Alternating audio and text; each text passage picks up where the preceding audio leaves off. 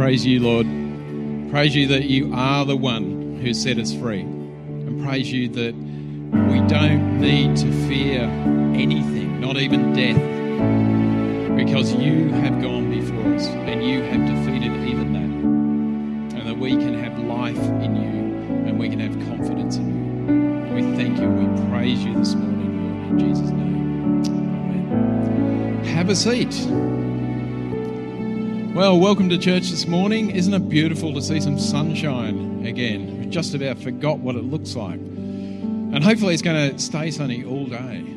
So welcome if you're here in the building. Welcome if you are online. Even welcome if you're watching later during the week. And we all think that, we should put on that face of, yay, I'm at church and I'm really good and I feel great and life's wonderful.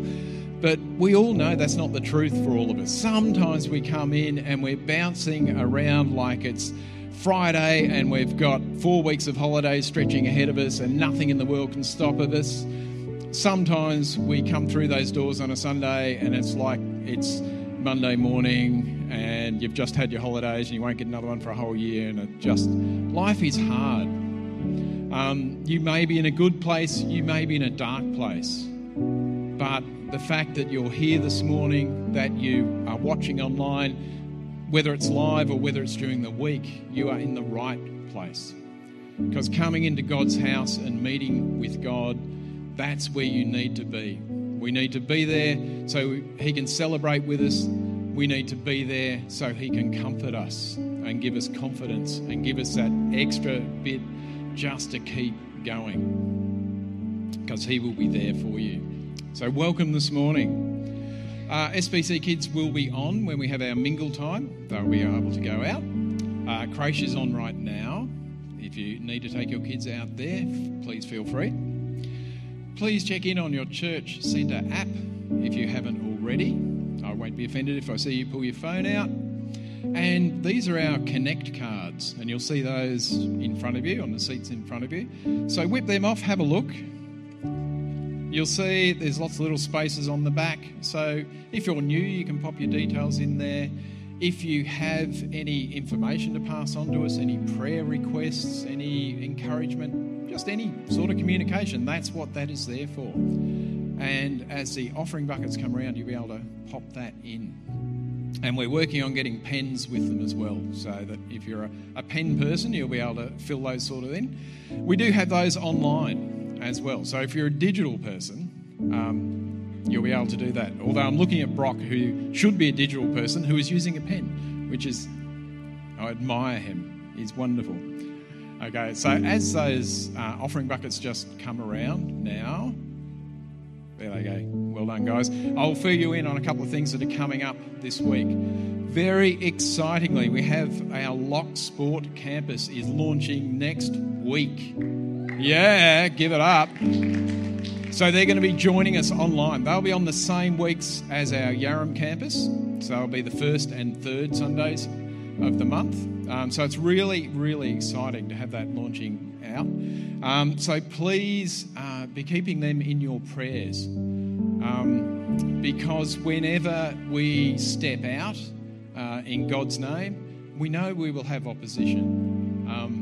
That's not what the world wants. That's not what the enemy wants. So we need to be praying for those guys. And we need to be praying for the community down at Lock Sport. They do feel isolated down there sometimes. They're geographically isolated. So it'd be nice for them to have their own community. And so be praying that it has a great launch, and be praying that people hear about it, who need to hear about it. Another exciting thing, in 2 weeks' time, so that's next week, in 2 weeks' time we have a baptism Sunday, which is going to be very exciting. So if you know anyone who's thinking about baptism, please let us know. Let the pastors know, Brad, Jackie, myself, Lauren, Brock.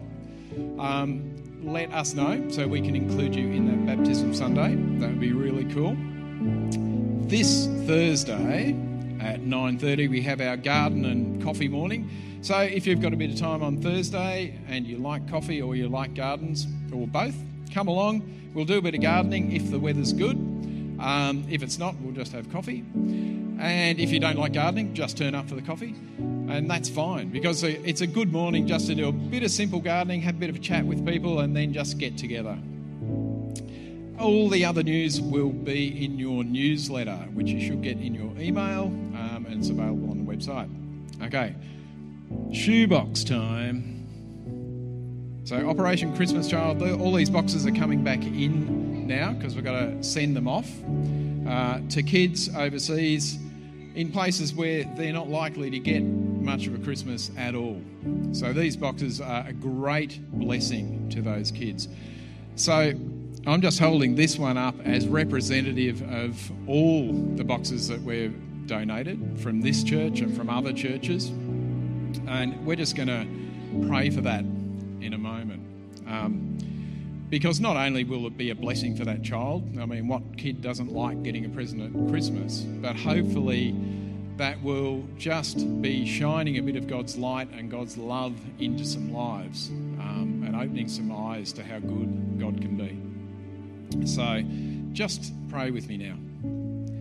Lord, I thank you so much. I thank you for the generosity of people who have filled these boxes, not just with items, but with their love.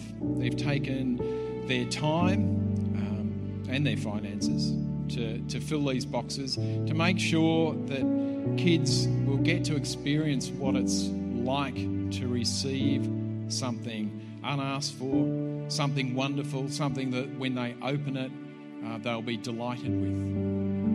And that's the best description we can give of your love for us. Very often it's unasked for and unlooked for, but you give it all the same. And when we look into it, we're delighted by it. So Lord, I pray your blessing over all these boxes. I pray your love goes with it, and that people's eyes will be open to how good you are. Thanks, Lord.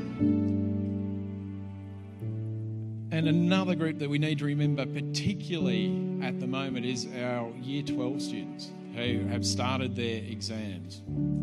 And I can assure you, if there's any Year 12 students, life goes on after Year 12. Look, I'm still here. It's wonderful. It goes on for a very long time.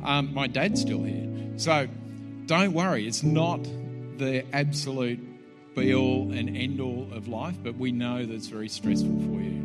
So let's just stand for a second and we'll all just remember those guys now, because for them it does feel like the be-all and end-all. Lord, thank you that you're watching over our Year 12 students and even those Year 11 students with Year 12 exams.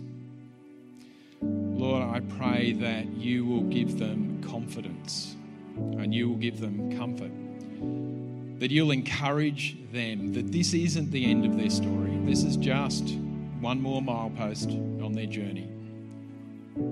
Lord, that you will help them be calm. You will help them give a good representation of what they've learnt over the year.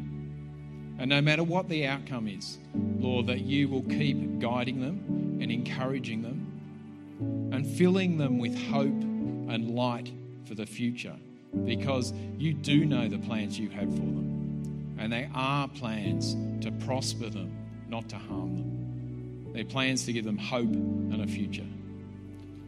So Lord, we just put those students in your hands now and pray that you would look after them over the next month. Thank you, Lord, in Jesus' name. Okie doke. SBC kids, you can head out now. Everybody else, don't sit down. I saw you trying to sit down. Don't sit down. Now's your time to mingle. You have 5 minutes. Have a bit of a chat. You can wander around. There's a timer, so you don't have to worry about the time. And we'll see you in 5 minutes. Good morning. Great to have you with us. Let me add to Steve's welcome. It's great to have you. Everyone's checked in.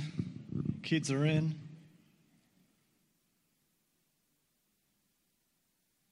Oh, look at you all, very quiet. It's all of a sudden just ready. If it's your first time with us, a very special welcome. Great to have you with us. We're in a series called On the Mount, and we're looking at the Sermon on the Mount in Matthew 5, 6 and 7. And this morning we're going to round out chapter 5. So far we've gone through the first 37 verses in 2 weeks, and this morning we're going to look at the last 10 verses of Matthew 5. We've looked at the Beatitudes, or the blessings that Jesus sort of began the sermon with, and the idea that we need to have a humble spirit, a humble heart, to receive grace, to receive what Jesus is giving us. Last week, or we also looked at in the first week, the idea that the kingdom of God is more perfect than we think. It's far more holy, far more perfect than we could ever think or imagine, and we don't measure up anywhere near like we think we do. Our ability to meet the standard that Jesus is launching us into is we can't do it. And he points to, and we looked at last week and we're going to look at this week, different areas. Did you hear the kids then? Gosh. We're a Baptist church, don't they know that?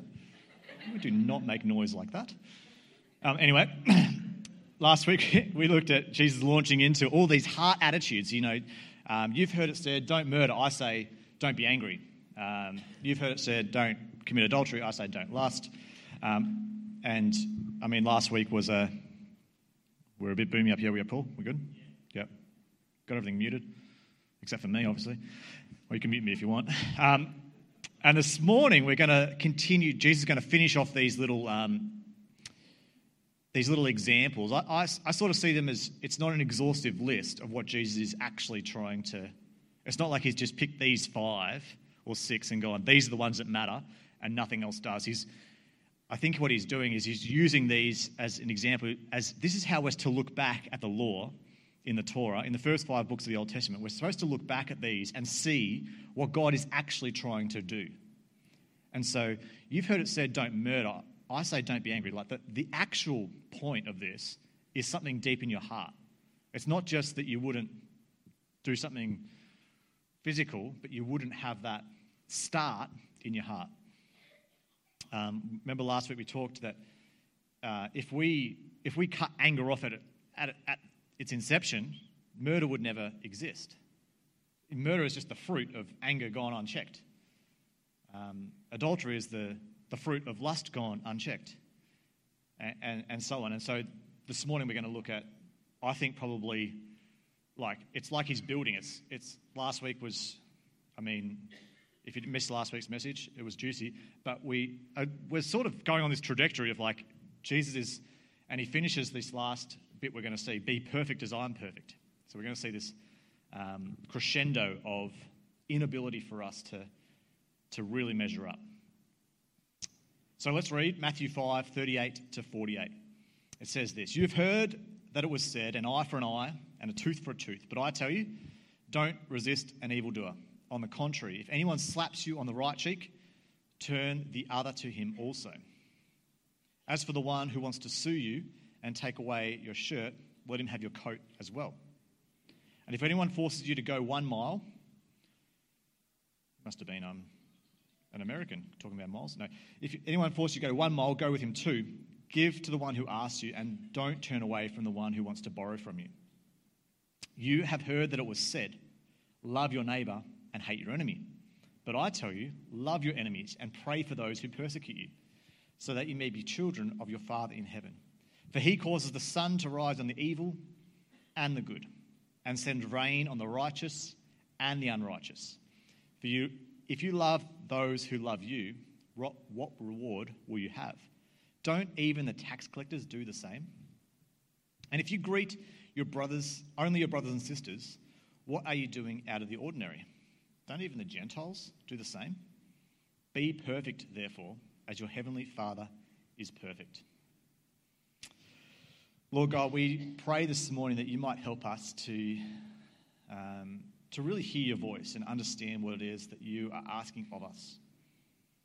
God, we pray that as we look to Jesus and as we look to his example of what it is to be perfect, to be holy and to be set apart, God, that we might see his perfection, see his glory and his goodness, and we might reflect that to those around us. So God, would you help us to hear your voice and to obey it? In Jesus' name we pray. Amen. I want you to think of something that you love, someone that you love, and just shout to me something that you love. What do you love? Your dog? Something up the back there I missed. Ezra, a person, yes. What else do you love? Parents? Oh, that's sweet. Siblings? Oh, Claire. What else do you love? Cats? Christmas? Is there a proper answer? No one said Jesus yet, so I'm really disappointed as a pastor. What else do you love? Sunny days? Chocolate? Sleep? Flowers? It's a funny thing, isn't it? Like thinking about things that we love and what the idea of love really is. You know, we can love food, we can love animals, we can love people, we can love experiences, and we just have this word, I love this. And Jesus turns around and says, I want you to love your enemies. And you're just like, well, what does that mean? Like, really, what does that mean? Is that like I'm supposed to love it like I like pizza? Like I'd rather have pizza than broccoli, so I'm supposed to love my enemies in that way? Like I'm supposed to prefer them over somebody else? Or is it like I'm supposed to love them like I love my wife, like I'm loyal and share everything? Like, what is that? What does it mean? Because I think we can look at these verses and these ideas, and whatever view or idea of love that we have, whichever category we just pull out and say, well, I'm going to love them like I love Christmas once a year. Or whatever it is, you know what I mean? We just pull it out. What does it mean to love? And how would we hear these words and live them out? Jesus, through, I think, these two examples, sort of, in Luke 6, if you want to read the sermon on the, I think it's the Sermon on the Plain, but it's basically the same message, just condensed. In Luke's version of retelling the sermon, these two ideas, these two, like going the second mile and love for your enemies, are just, they're intertwined. It's one idea in Luke's gospel. And I think when you read this through, you can sort of see Jesus is building on the idea. He starts with this idea of don't retaliate. So non-retaliation moves towards active love. Non-retaliation moves towards active love. We've seen how Jesus came to fulfill the law. Last week we talked about that and make sense of the law to show us its intended purpose. And through these next few examples, how the law is fulfilled. He's building. He starts with anger, lust, divorce, lying, and now he's finishing with these hardest of all. If last week, if you were sitting through and you thought, none of these apply to me, I've never had any problems with any of these, well done. These ones surely will get you at some point. Someone does wrong by you, Jesus says, don't retaliate. Don't enact revenge. Someone hates you, love them. And they're a real mirror of the gospel through these ideas. To those who deserve a particular outcome, don't give them what they deserve. Go way beyond that. Do something else instead. So the first one, you've heard it said, an eye for an eye, a tooth for a tooth. I tell you, don't resist an evil person or don't retaliate. And our immediate question might be, like what it was last week, where's the line? Who is this evil person? Like who do I have to not retaliate to? Like who, and what we're really asking, who can I retaliate to? Who can I turn around and just sock them one back? Whether it's physical, emotional, verbal, like who can I retaliate to, Jesus? I know you're saying I can't, but where is that line? Who is it? And again, it's the wrong question. It's not what can I get away with or where's the line, but what can I run away from? It's the heart. The whole idea of these commands is that Jesus is looking at love. I mean, even through the first ones last week, the driving motivation was love. And we're going to talk about what that love is in a minute. Love your neighbour as yourself. Don't be angry or throw insults. Don't dehumanize and lust. Don't break covenant. Don't lie. Don't do just what is required, but love is generous in nature. It cuts at the heart. So in the Old Testament, this idea of eye for eye, tooth for tooth, foot for foot, hand for hand, Exodus 21, 23 or 25, this is where it comes from. Jesus is going back to the Torah. He's talking about these verses. He says, if there is an injury, then you must give life for life, eye for eye, tooth for tooth, hand for hand, foot for foot, burn for burn, bruise for bruise, wound for wound. Retaliation was the law. It was justified under the law. But what was happening is that this particular law in Exodus was really given to the courts, to the law system. This is, if someone was brought before a judge, this is how the judge was to deem what punishment was suitable for the offender. All right, you've murdered someone, so off you go. But what was happening is the Jewish people were taking this law that was supposed to just stay in the courts, and they were applying it to every aspect of their personal lives. It's like, all right, you're going to do this to me, I'm going to do this back to you. And Jesus is saying that's not the intent of it. There's punishment and there's consequence for action, and if you go to court today, the judge is doing the right thing by sentencing you if you're guilty, of course, not if you're not. But they were taking this law, this idea, and applying it to their personal interactions, their personal relationships, where it didn't belong. And we still do this today. We still do this today. Our sense of justice, which is a good thing. Justice is a great thing. It's part of God's nature. He's a just God. No sin, no wrongdoing goes unchecked, unpunished. Justice is good. But our sense of justice sometimes drives us to see people want to pay for what they've done wrong. And not only that, but it drives us for us to want to inflict the payment or the punishment on them. Oh, that person grinds my gears, does this wrong all the time, says this about me. I've got to make them feel what I'm feeling, so I'm going to retaliate. Eye for eye, tooth for tooth, foot for foot. But Jesus says, I tell you, don't resist, verse 39, an evildoer. On the contrary, if anyone slaps you on your right cheek, turn to him the other also. You can read this verse and you think, so what Jesus is saying here, let me get this right. Someone does something wrong by you, you just let them do it and don't do anything. It's not really what he's saying. I think you've got to read this in context, right? So what else does he say? He says, if anyone slaps you on your right cheek, turn him the other also. If anyone wants to sue you, take your shirt, give him your coat. If anyone forces you to go a mile, go 2. Give to the one who asks, don't turn away.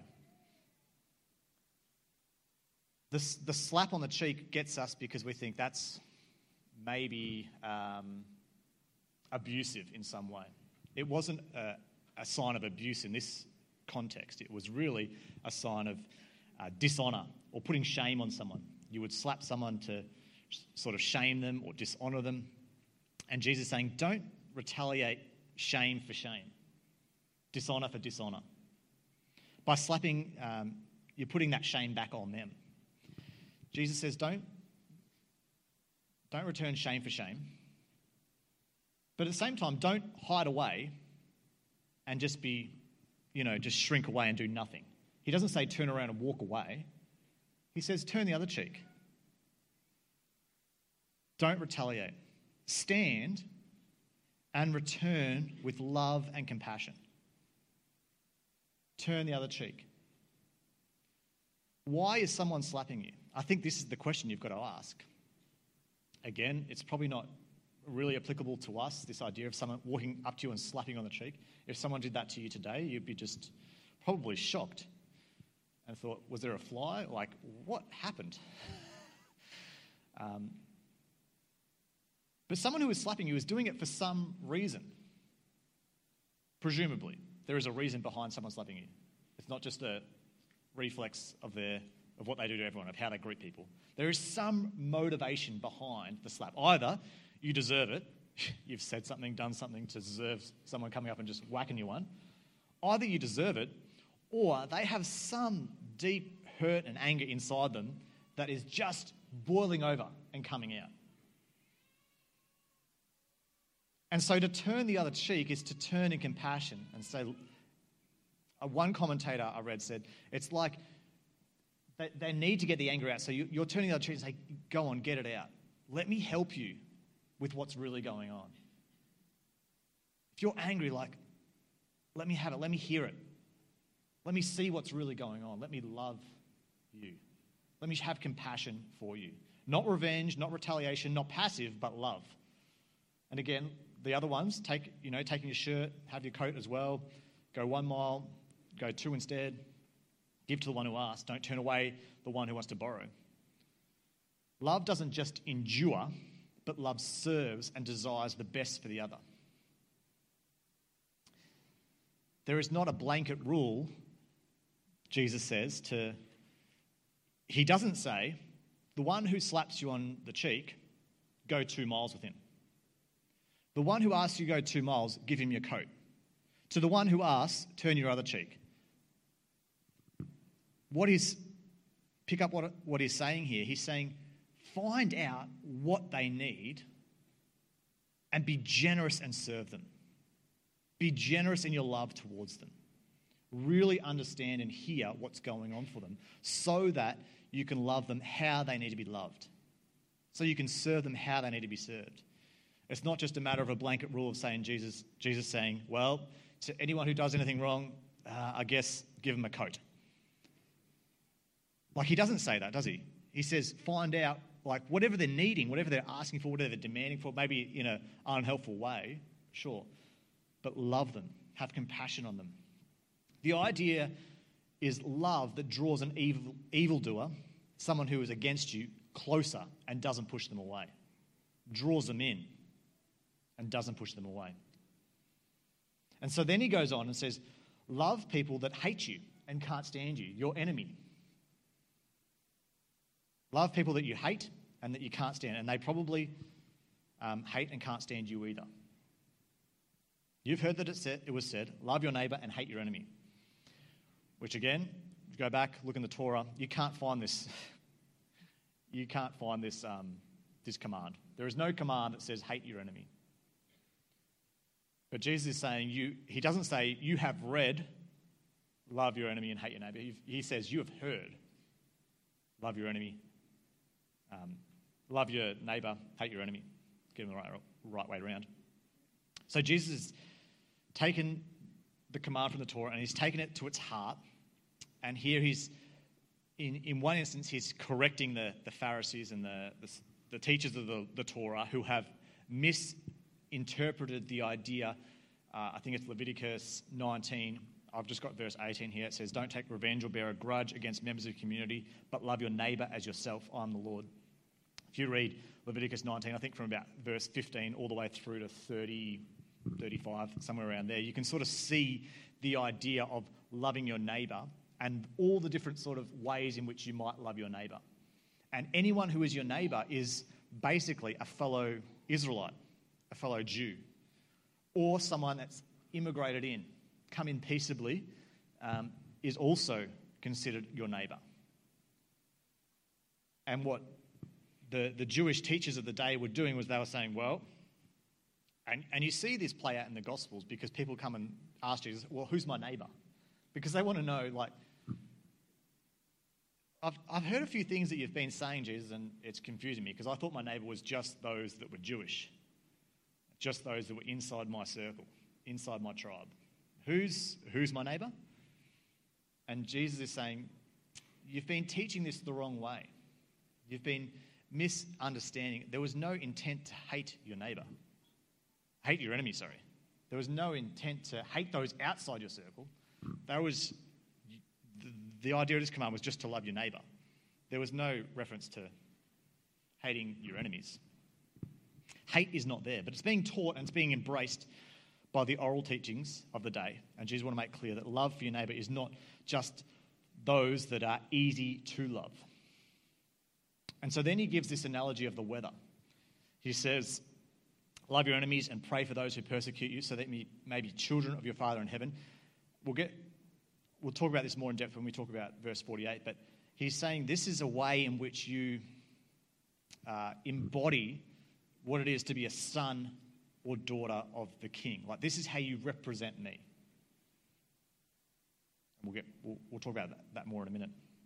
But he says, for he causes the sun to rise on the evil and the good, and send rain on the righteous and the unrighteous.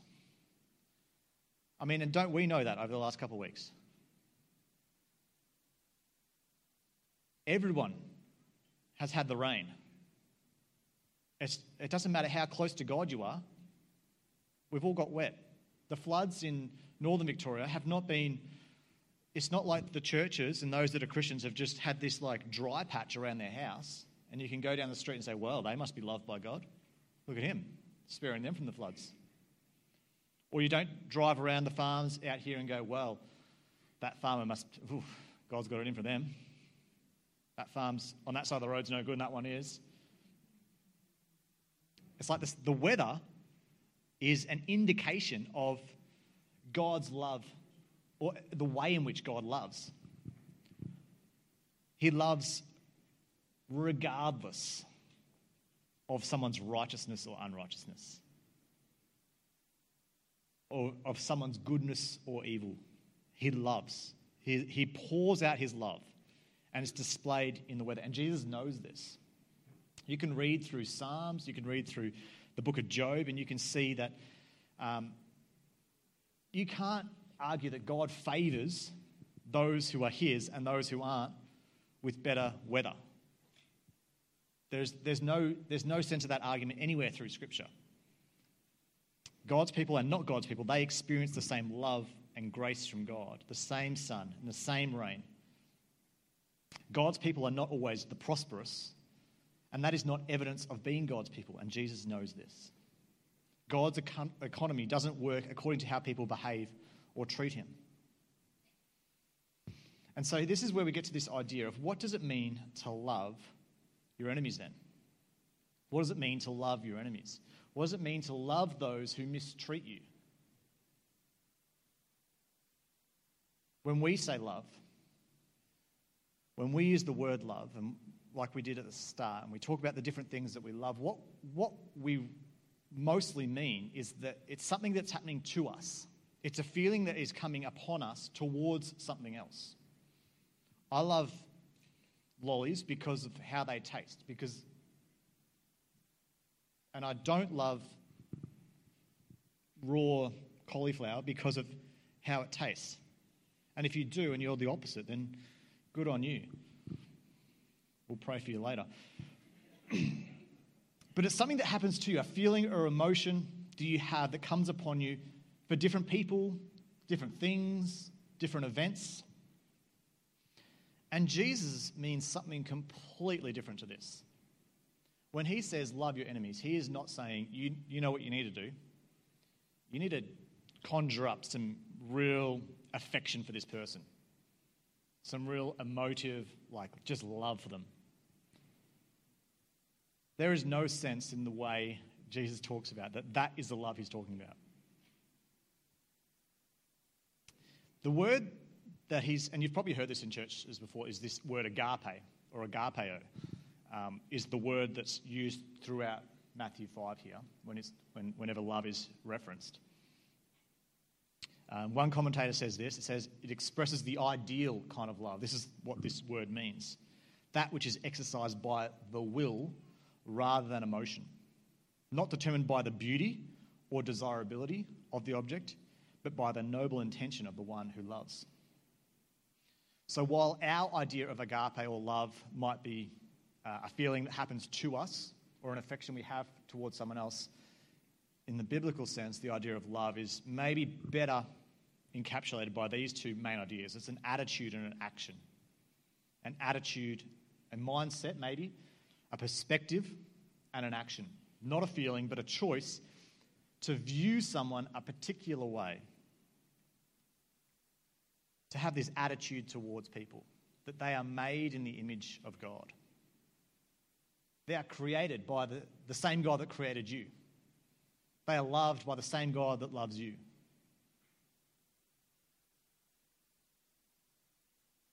And love does not mean approval of actions.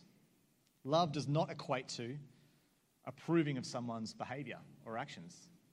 Jesus and the Father doesn't love us like that. He doesn't love us in our sin and approve of our sin. He loves us despite our sin, despite our shortcomings. The attitude then demonstrates itself with an action. So when you view or have a perspective of someone, a certain attitude, that is then demonstrated by action. Love is that Jesus is talking about. So much more than a feeling. In fact, it is right to say that love that Jesus is talking about is irrespective of feeling. Because he goes on in verse 46 and 47 and says, if you love those who love you, what reward do you have? Tax collectors do that. And if you greet only brothers and sisters, what are you doing out of the ordinary? The Gentiles do the same. I mean, we all know humans are great at demonstrating this. Those within our circles, they're easy to love. They're easy to get along with. It's those outside have a different view on life, from a different place, whatever it is, they're outside our circle. They're the ones that we have problems with. They're the ones that are harder to love.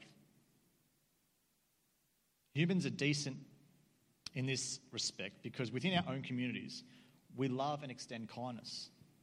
But outside those bounds, love does not abound. And then Jesus finishes with, be perfect, therefore, as your heavenly Father is perfect. He builds all the way to the end here. Be perfect. And it's like, you get to this point and you think, whew, well, I guess I'm out. Like I thought I had the rest, anger, lust, all the other lying, all those things. Whew, yeah, tick, tick, tick, tick, tick. Maybe, one of you. But maybe this verse will get you. Be perfect as your heavenly Father is perfect. Again, it's partly a problem with our English translation here, but this idea of perfection or being perfect, maybe a better word or a better understanding, it's more about maturity or completeness. Be mature, be complete as your heavenly Father is complete, perfect. It's both a command and a promise. I think there's something about this kind of love, this undeserved love, this unbridled love towards people, regardless of their behaviours or intentions, the ability to have compassion, to see someone as God does, and have an action of love towards them.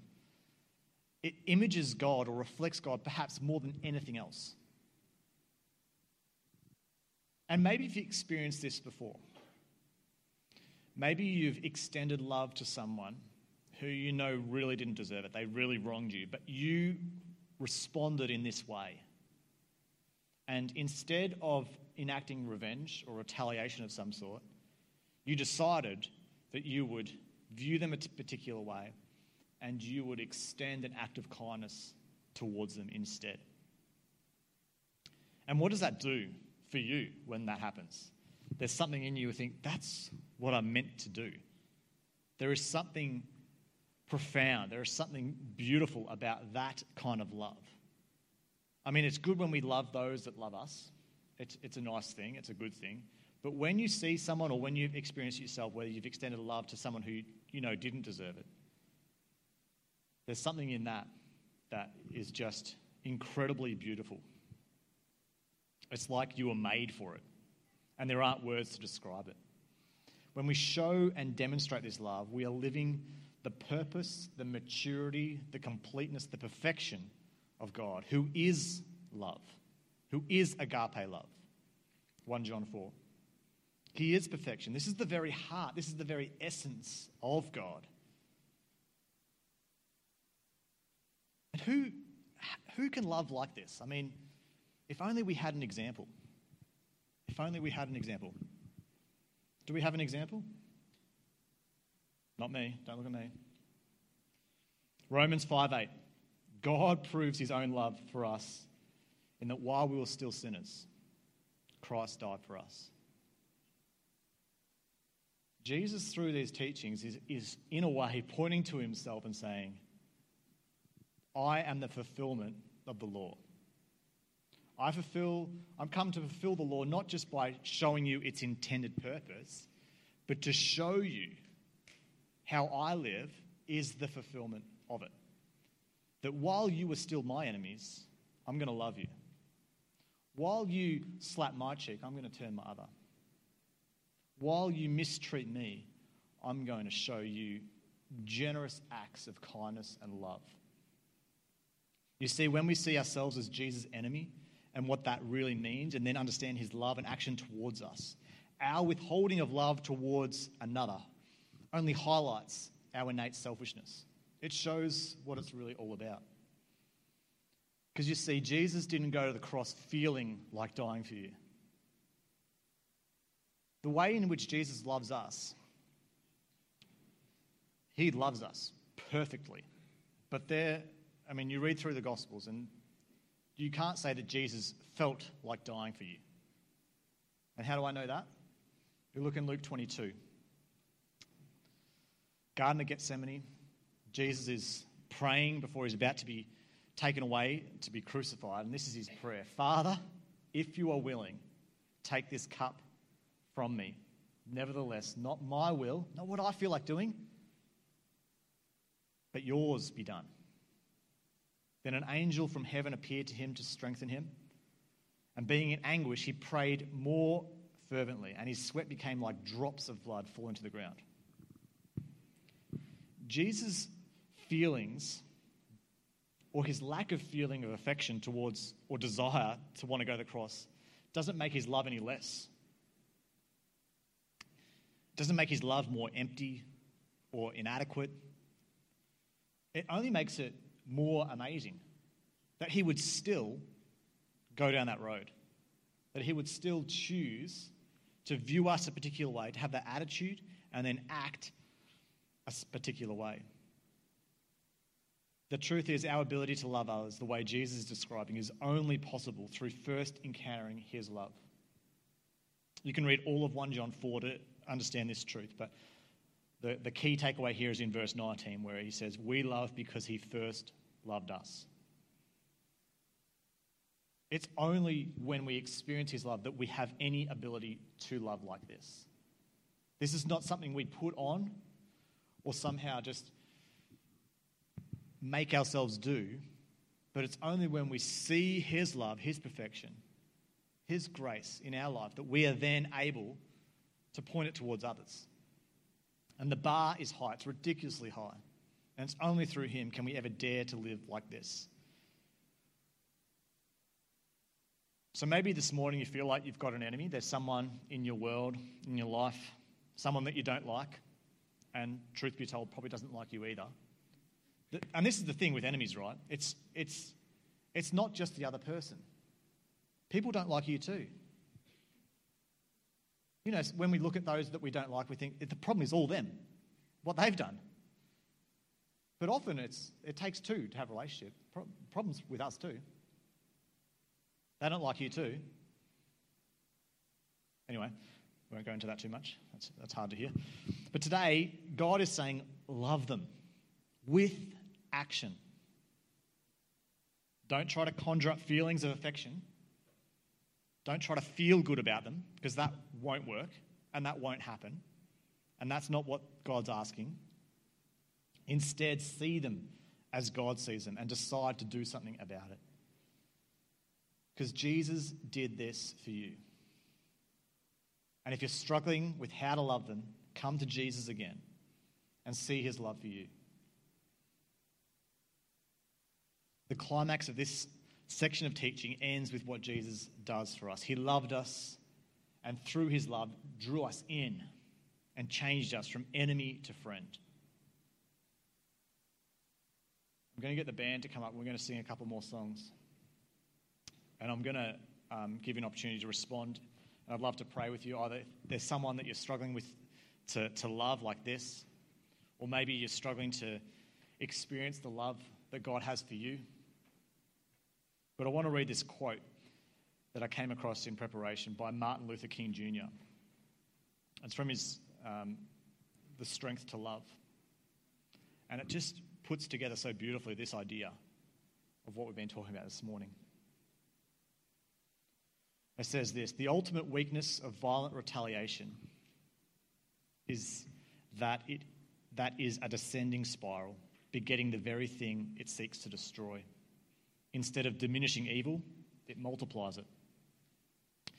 Through violence, you murder the liar, but you cannot murder the lie, nor establish the truth.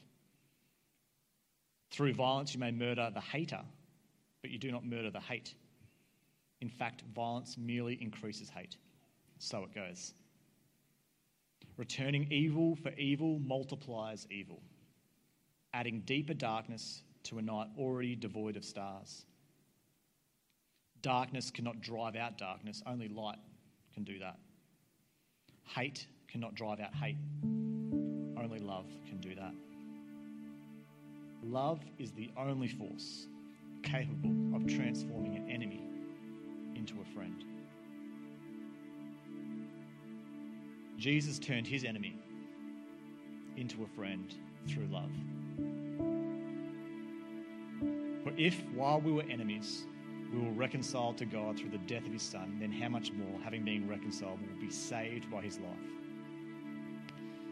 Not only did he not retaliate, and he didn't give us death for sin like we deserved, but he actioned love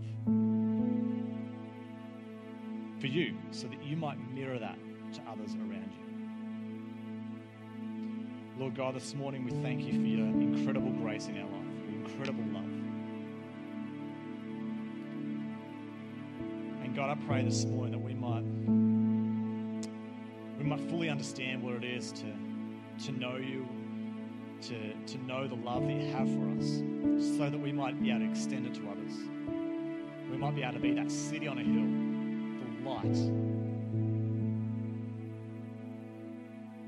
When we can see darkness, God, the light would shine in. And God, we pray and we lift up those that in our own life that might fall under this category of enemy. And God, we pray that you might help us to see them like you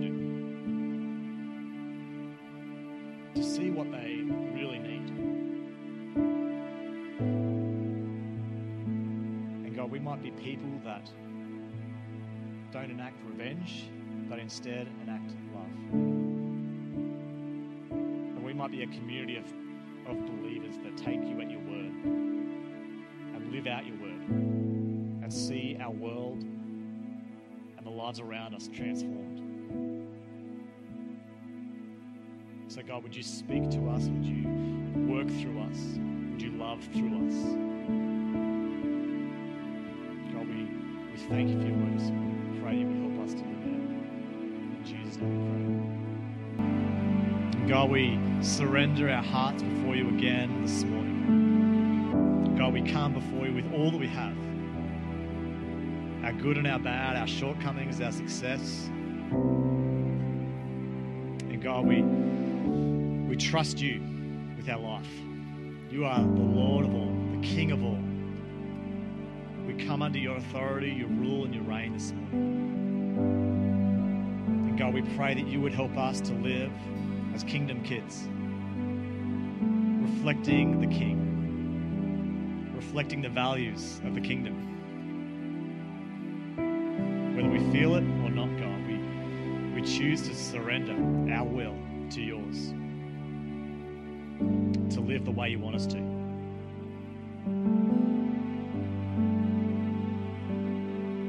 And God, we pray that we might be a people that love like you love us, that draw people closer, that turn enemies to friends, to your friends. So God, would you help us to do that? Would you help us to be those kind of people? Generous, to be loved because you were first generous to us. God, we love you and we thank you for all that you're doing in us. We pray this in Jesus' powerful name. Amen. Amen. Well, thank you so much for joining us. Please stick around. If you've got shoe boxes that you need to bring back, today or tomorrow is the last day you can bring it back. Have a great week. See you again next Sunday.